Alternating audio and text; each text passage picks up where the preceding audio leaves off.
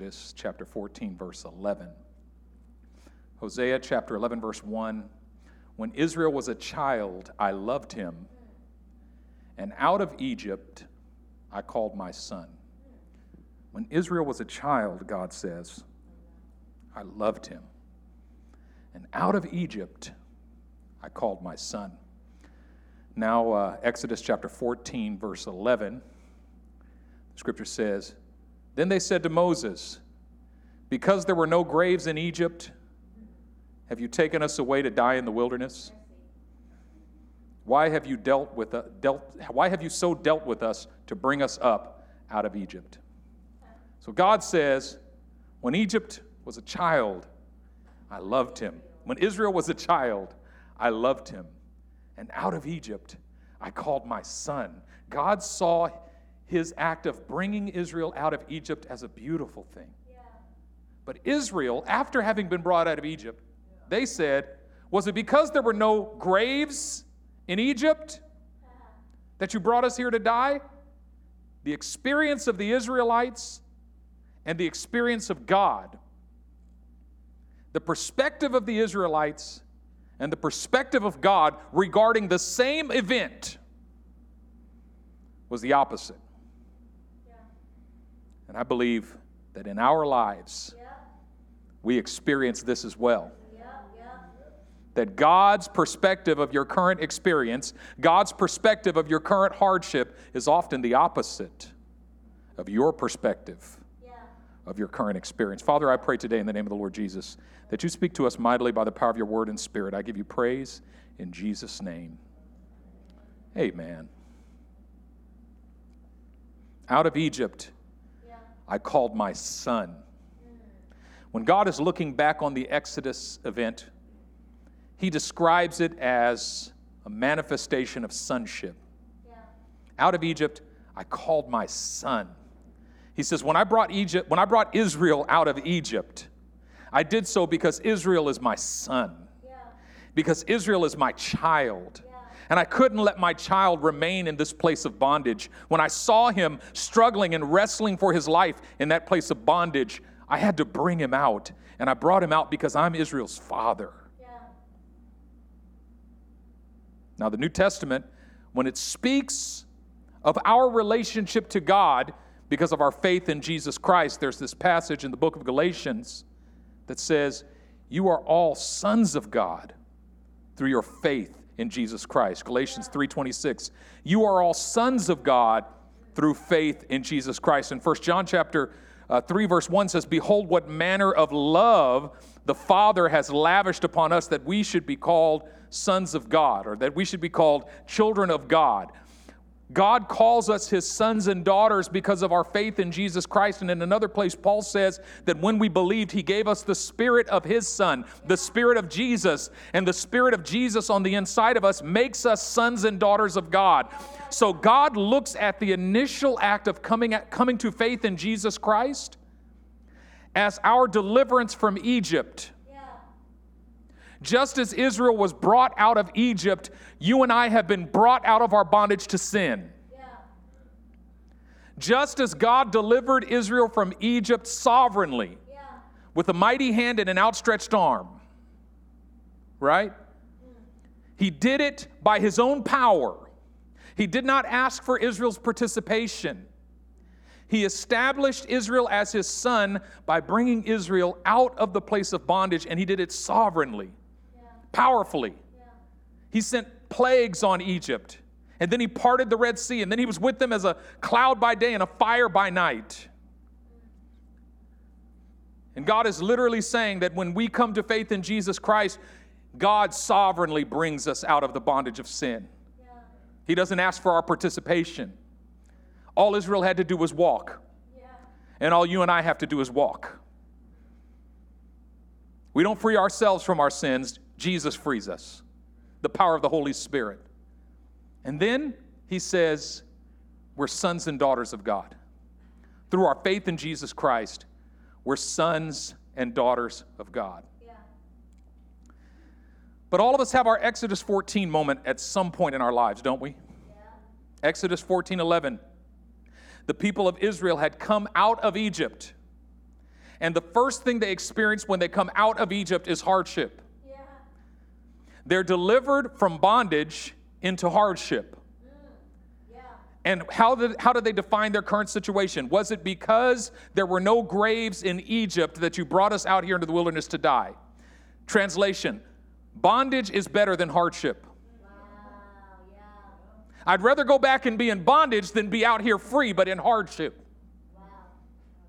God's perspective is completely different. Hardship is better than bondage. I'd rather be free in the place of hardship than bound in the place of bondage. I'd rather be free in hardship than be in bondage.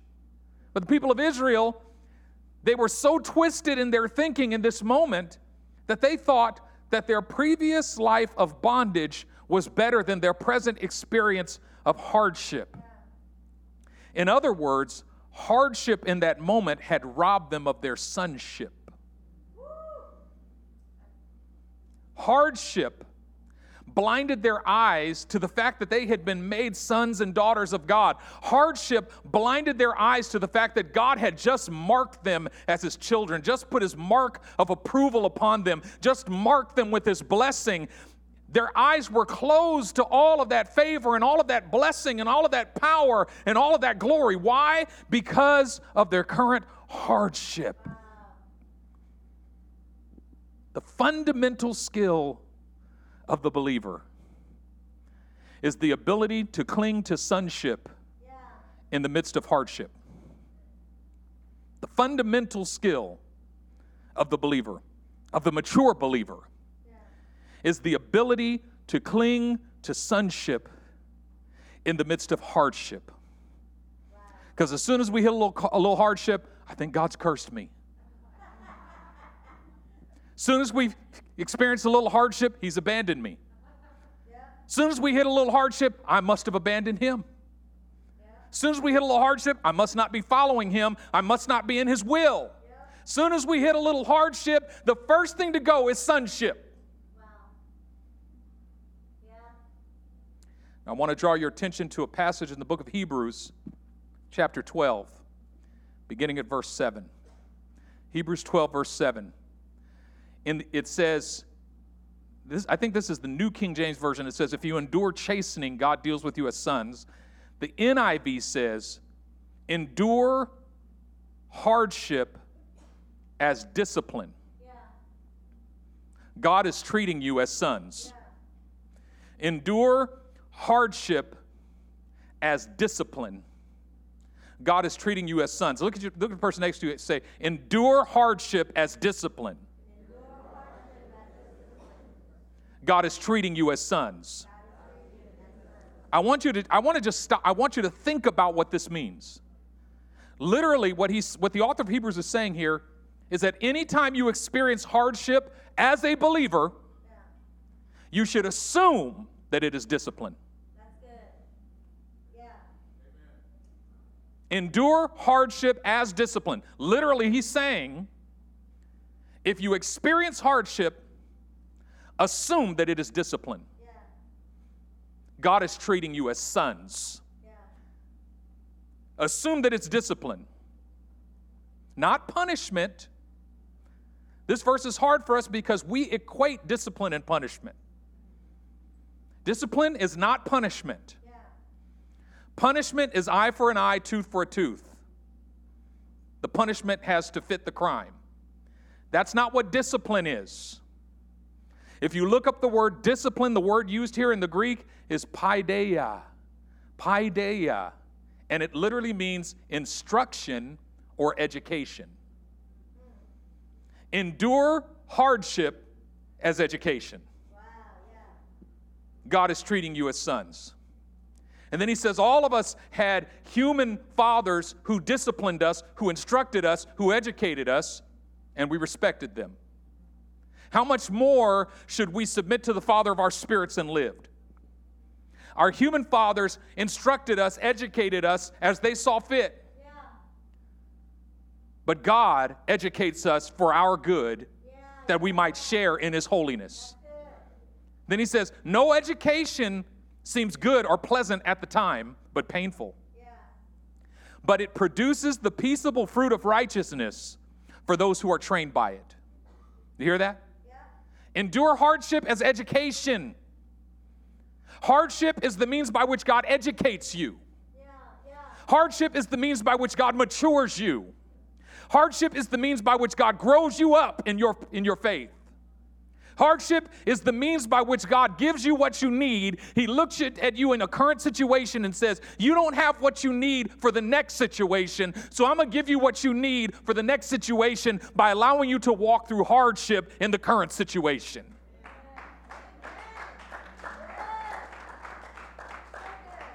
Your current hardships are preparing you for future glory. Your current hardships are preparing you for future mission. Your current hardships are preparing you for future exploits.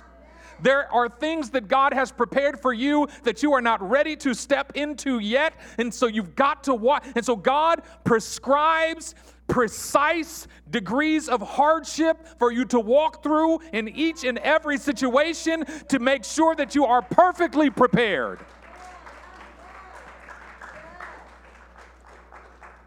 And this is James chapter 1, right? Count it pure joy, brethren, when you encounter various trials or hardship, knowing that the testing of your faith, which is your education, produces patience. But let patience have its perfect work, that you may be perfect and complete, not lacking anything. He is literally saying that when you walk through your various trials, your various hardships, God is perfecting your faith. God is perfecting you with patience. But when patience have its, and what does it mean to let patience have its perfect work? It means do not prematurely seek to be delivered from the hardship. Let God determine when the hardship's over. Do you hear me? Just as you could not deliver yourself from Egypt, you also cannot deliver yourself from a divinely appointed hardship. Wow. Yeah. In the fullness of time, God brought you out of Egypt. In the fullness of time, God brings you out of hardship. But not until the lesson is learned. Yeah. And this is the point of the 40 years wandering in the wilderness. God, it wasn't punishment. It was discipline. God saying, you're not leaving the wilderness till you're ready to take the promised land. And if it takes 40 years, it takes 40 years. But I can't let you out of this stage until you get what you need to be prepared for the next stage. If I let you out of this stage early, the next stage would kill you. There's stuff that will kill you in the next season if you don't get what God has for you in this season. But the stuff you're looking for is embedded in your hardship. A number of illustrations are coming to mind right now. The first illustration that's coming to mind is being in Israel back in 1994. We were at the wall of Jericho, the former walls of Jericho, the ruins of the walls of Jericho. Had a crazy, powerful experience with God reading Joshua 5 there at the fallen walls. But then I was sitting under a tree with a buddy of mine, and he had a piece of pita bread. We were eating these pita sandwiches or falafel or whatever it was. And he was looking at the ants crawling around the base of the tree. And he took a piece of bread and set it in front of one of the ants. And it probably was like 10 times the size of the ant. Yeah. And he goes, here you go, little guy. This will feed you and your family through the winter. And the ant bumped into it, fell over, went around it, and kept going. And the guy picked up the bread again and put it back in front of the same ant. He said, no, little guy, this is food. You need to take this. Take this to your family. And he tried to climb over it. He fell off of it. He went around it and kept going. And the guy picked it up and put it in. And he kept putting the bread in front of the ant, and the ant never took the bread. Yeah. And it dawned on me that piece of bread must have looked like a mountain to that ant. Yeah. A mountain that he was probably commanding if he was a Christian ant. He was commanding that mountain to be lifted up and cast into the sea. Yeah. There are some mountains that you command to get out of your way, but there are other things that look like mountains that are actually bread that God is trying to feed you. And one of the signs is that every time you go around that mountain, it gets picked up and put back in front of you again. If the mountain keeps getting put back in front of you again, I mean, think about You got mad at somebody, so you left one church, you went to the next church, and somebody made you even more mad. So you left that church, went to the next church, and somebody made you even more mad. So you left that church. Your wife made you mad, so you left her and found another wife, and she made you madder. Your boss was too hard on you, so you left that job, went to another job, and got even harder, boss. You understand what I'm saying? It's like God says, you didn't get it yet. I'm going to put this piece of bread back in front of you. That bread's going to follow you. You can't run from it. Why? Because the guy who keeps putting the bread in front of you is much bigger than you, and there's no place you can run from him, and there's no place you can hide from him. So much of our actions are an attempt to avoid our trials, to avoid our tribulations, to avoid our hardships, not realizing that God is feeding you. That if you would simply stop at the mountain and start to eat the bread of life. Come on, somebody.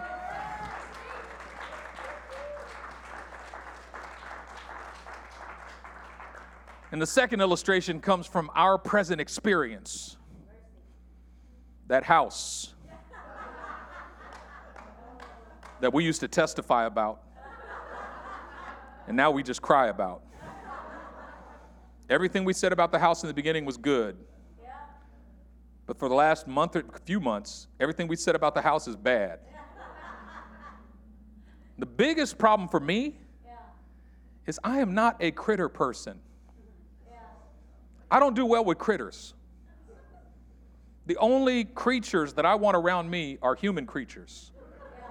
My wife, you know what I mean? Like my daughter, my family. I want human people around me. I don't want mice, spiders, snakes. What do we got on the side of the hill? Gophers. We got possums. I ain't never seen it. Do you saw a possum? Oh, Lord. Bobcats, coyotes. We got rattlesnakes, California king snakes. Make a fist. We saw a spider as big as that fist that you just made. I said, the devil is a liar. And my wife started saying it sooner than me. Lord, deliver us from this house. And I was like, no, baby, we got to stand in faith.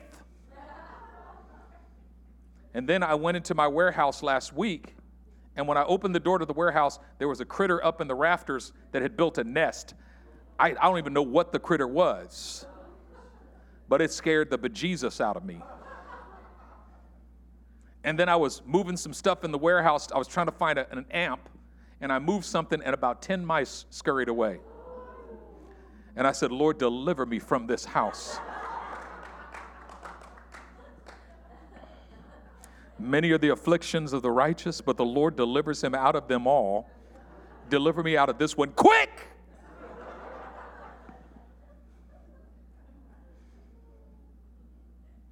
Now, spiders are typically not a problem for me. I have been the spider killer in our family for the last 23 years. And it's not a problem. I kill spiders. I'm a gangster when it comes to spiders. But a few months ago, well, actually, when we first moved in, my wife calls me from the garage. She's like, baby, I need you to come to the garage. She sounded so calm. She said, I need you to come to the garage because I'm frozen. I can't move. There's the biggest spider I've ever seen in my life. Now, every spider my wife sees is the biggest spider she's ever seen in her life. She says, this big, big spider. And I get there, and it's like the size of a quarter, right? So I'm like, sometimes I just kill it with my bare hand. No problem. I'm gangster with spiders. I screamed when I saw this spider.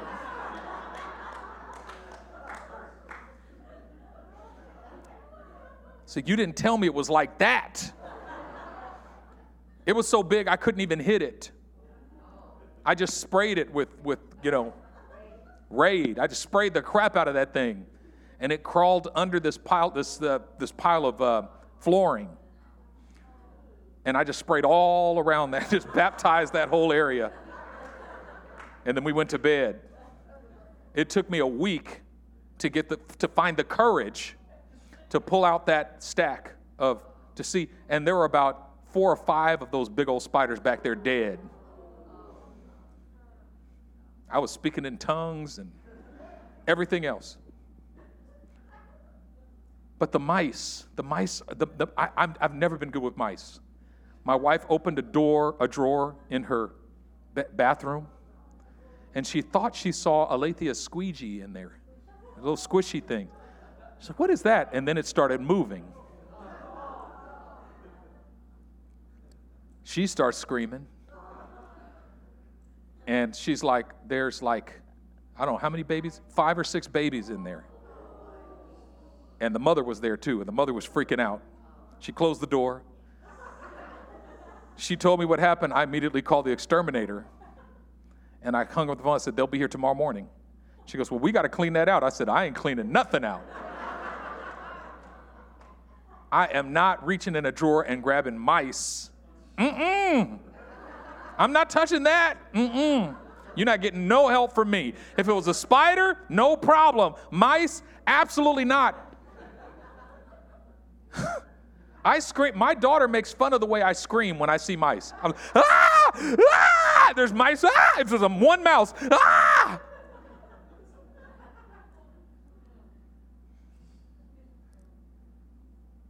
I caught 2 mice in a trap the day before yesterday. And I remember I walked over to the trap, picked it up. I was wearing gloves, put it in the garbage, tied it up, and it just dawned on me, oh, I'm not freaking out. I mean, I couldn't even pick up a dead mouse in a trap. Like I had one of those long dustpans.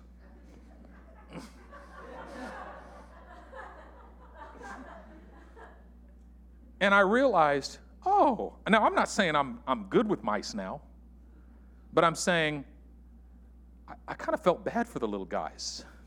Yeah. Like, oh, these poor guys just wanted something to eat. Go find it somewhere else. Not in my house. I'm going to kill you. But all of a sudden, I realized, oh, I'm learning how to deal with these types of situations. Yeah. Slowly and by degrees. Yeah. But I'm learning how to deal with these situations. I'm learning how not to freak out. It's like, Sonny was like, baby, we're not critter people. We're not farm people. Yeah. We're not well people.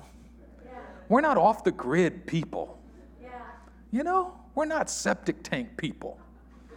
You know, like, that's not who we are. I'm like, I know, right? We're city people. Put me in the city. And God says, come on, city people, I'm going to put you over here in the country. Because you've locked yourself up in your mind. You think I'm only this and I can't handle this. I can deal with this, but I can't handle this. And God goes, good, I'm going to put you over here and make you deal with this thing that you don't think you can deal with. I'm going to make you handle this thing that you don't think you can handle. I'm going to make you walk through this thing that you don't think you can walk through. Why? Because it's part of me teaching you that you are more than a conqueror through him who loves you.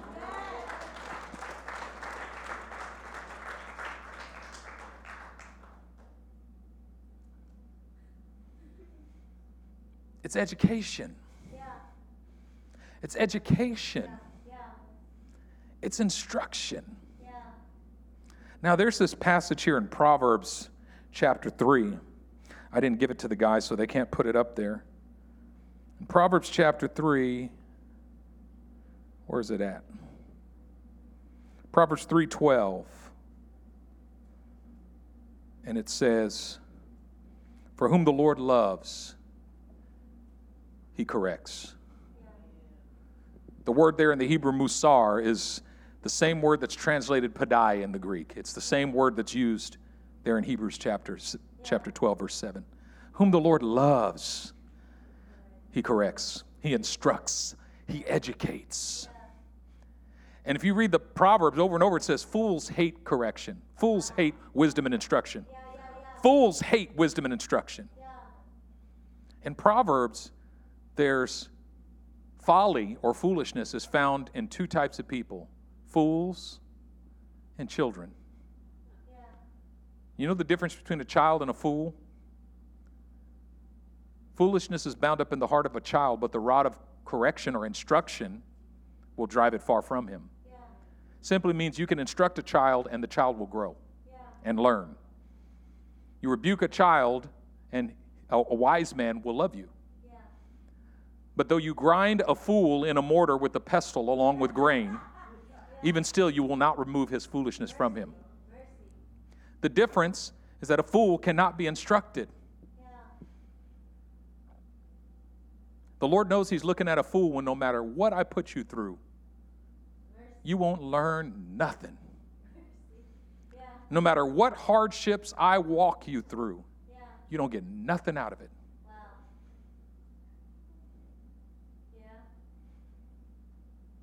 And the fundamental skill that makes us children, and I'd much rather be a child.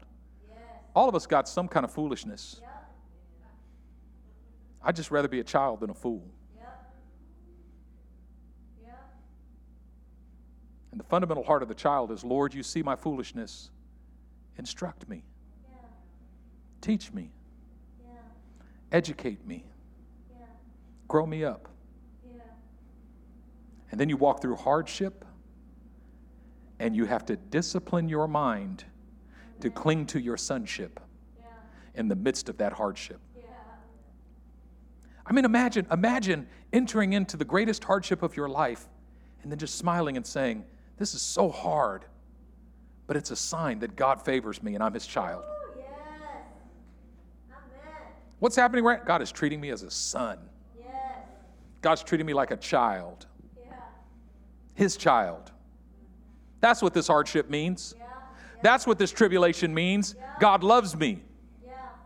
He loves me so much. And it goes on to say that if God doesn't discipline you, you're a bastard and not a son. Mercy. What we long for is a hardship-free life.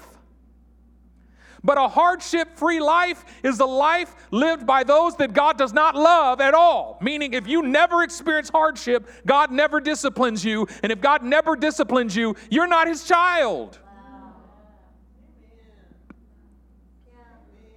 Come on, somebody. I'm his child. You're his child. You got to learn how to interpret your troubles as signs of your sonship. Interpret your struggles as signs of your sonship. Interpret your troubles as signs of your sonship. Interpret your hardship as signs of your sonship. Interpret your hardship as signs of your sonship. You got to get that in your spirit and begin to say, make that your slogan. This hardship is a sign of my sonship. You need to name it. You need to go home and journal your way through it tonight. Write down every hardship and say, this hardship is a sign of my sonship. You need to stand at the blackboard and write it 100 times. This hardship is a sign of my sonship. You need to put a label on every hardship in your life and say, this hardship is a sign of my sonship. This is a sign that God loves me.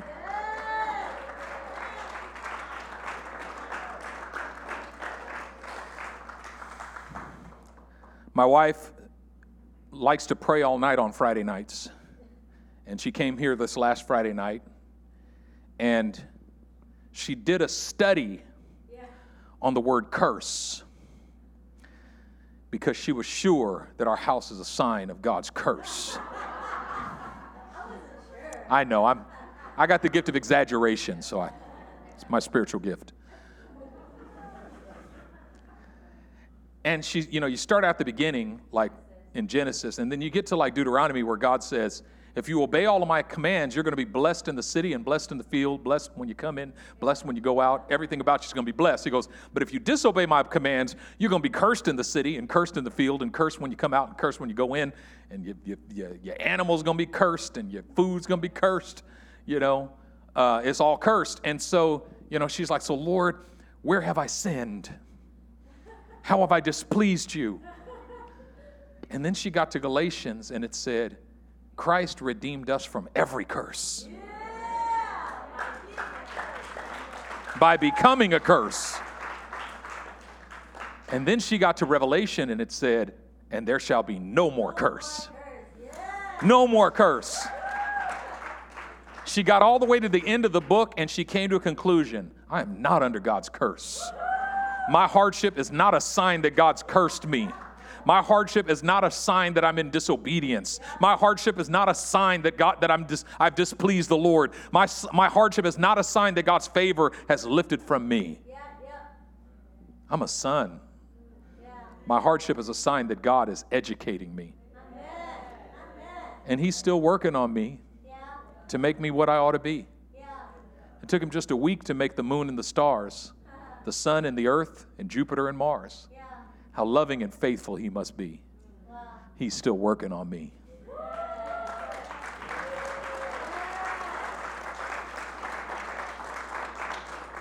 Bow your heads, let's pray. Worship team, come back. We're going to do that Jireh song again. We got to do Jireh. Lord, I pray in the name of the Lord Jesus Christ for a reinterpretation in every mind and in every heart. In every place where we have defined and interpreted hardship as a sign of your absence, I pray that a reinterpretation would happen by the power of the Holy Spirit right now. That we would interpret our hardship as a sign of our sonship. That we would interpret our hardship as a sign that you're educating me, that you're teaching me, that you're instructing me. And you only instruct those that you love. You only teach those that you love. You only chasten, you only discipline those that you love. It's a sign of your love for me. My hardship is a sign that you're educating me, and your education is a sign that you love me. So, Father, I pray that you would remove that idea. And I've heard it from so many believers. Maybe I'm cursed. Maybe God's cursed me. Maybe I'm under God's curse. Lord, just remove that word from the vocabulary of every believer. Every believer under the sound of my voice on the live stream, here in the house, those listening later to the podcast, those watching the video later, I pray that you would remove curse consciousness from the hearts, minds, and souls of every believer. Remove curse consciousness. And let us be conscious of the blessing and not the curse. Let us be conscious of your favor, the consciousness that comes from knowing I'm a child of God. Lord, make that the number one fundamental, foundational, most significant reality of our lives and the center of our consciousness. That before I'm conscious of anything else, I'm conscious that I'm a child of God. That I've come to faith in Jesus Christ. I'm a child of God. And if anyone here has not yet come to faith in Jesus Christ, it's as easy as opening your heart to him and declaring in your heart and with your mouth that he's the Son of God, that God raised him from the dead, that he died for your sins, trusting him for your salvation. Guess what happens at that moment? You become a child of God. No longer a slave to sin, but a child of God, brought out of Egypt, delivered into the wilderness. But you know what happens when you're delivered into the wilderness? The first thing you experience there is hardship. The first thing you experience there is hardship. But hardship is not a sign that God has left you. It's not a sign that God has cursed you. It's not a sign that God has abandoned you. It's a sign that God is walking with you. It's a sign that God has chosen you. It's a sign that God has set you apart. Out of Egypt, I called my son. Out of Egypt, I called my daughter. I called my children out of Egypt because I loved them so much. And that call out of Egypt, that deliverance from bondage to Egypt, has one primary characteristic: the restoration of the capacity for worship. Let my people go, that they may worship me in the wilderness. That they may worship me in the wilderness. God said this knowing that they would experience hardship in the wilderness. But God said they're going to worship me in the wilderness. What did they experience? Hardship. And what do you do when you experience hardship? You worship. That's how you deal with hardship. You worship. You worship. You worship your way through every hardship. You worship your way through every trial. You worship your way through every tribulation. Let my people go that they may worship me in the wilderness. Worship. Worship keeps you faithful in the wilderness. Worship keeps you centered in the wilderness. Worship keeps you. Worship is what keeps you in the wilderness. Worshiping him in the wilderness. Let my people go. And the sign that you've been brought out of darkness and into his marvelous light is the freedom to worship. Freedom to worship is the sign that you're his child. Freedom to worship. And so, Father, today, I pray in the name of the Lord Jesus that you would remove every sign of bondage from every heart of every one of your sons and daughters, that there'd be a new freedom to worship today, that there'd be a new freedom to seek your face today, that there'd be a new freedom, God, to worship in spirit and in truth with all of our hearts, and with all of our minds, and with all of our souls. But more than anything, God, I just sense that there's some folks that's in the atmosphere today. There's some folks have defined their hardship as a sign of your absence. Define their hardship as a sign of your curse. Define their hardship as a sign of your displeasure.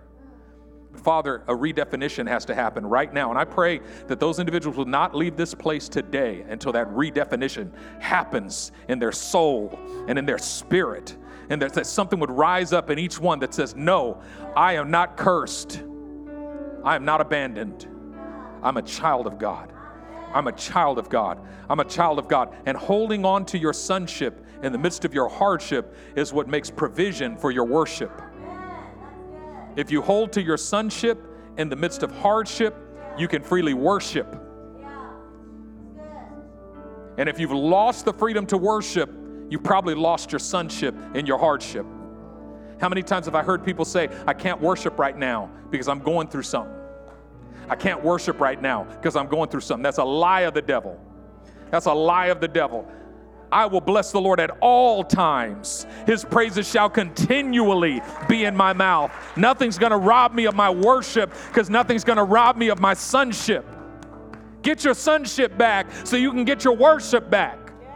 Get your sonship back so you can get your worship back, because you can't worship a God that you don't believe loves you. You can't worship a God that you believe cursed you. You can't worship a God that you believe abandoned you. You can't worship a God that you don't believe understands you, that you don't believe has your best interest in heart. When the devil robs you of your fundamental faith in his love for you, he's trying to rob you of your worship, and he's trying to rob God of his glory, and he's trying to rob you of your identity. If he robs God of his glory, he robs you of your identity. If he robs you of your identity, he robs you of your destiny. The only way towards your destiny is by holding fast to your identity in the midst of calamity. The only path towards your destiny is holding fast to your identity in the midst of your calamity. Hold fast to your identity in the midst of your calamity. Don't give it up. Don't let it go. I'm a child of God. I'm favored of the Lord. I'm blessed and highly favored. I've been brought out of darkness and into his marvelous light. I'm being prepared for glory. Hallelujah. Hallelujah. Father, I pray. Everybody stand to your feet and just lift your hands right now. Father, I pray right now in the name of Jesus that redefinition would happen. Come on, worship team. You're going to start right now. That redefinition would happen. That reinterpretation would happen in every heart. That the lie of the enemy would be broken right now in Jesus' name. In Jesus' name. We're going to sing this song together. Sing it with all your heart. Declare it.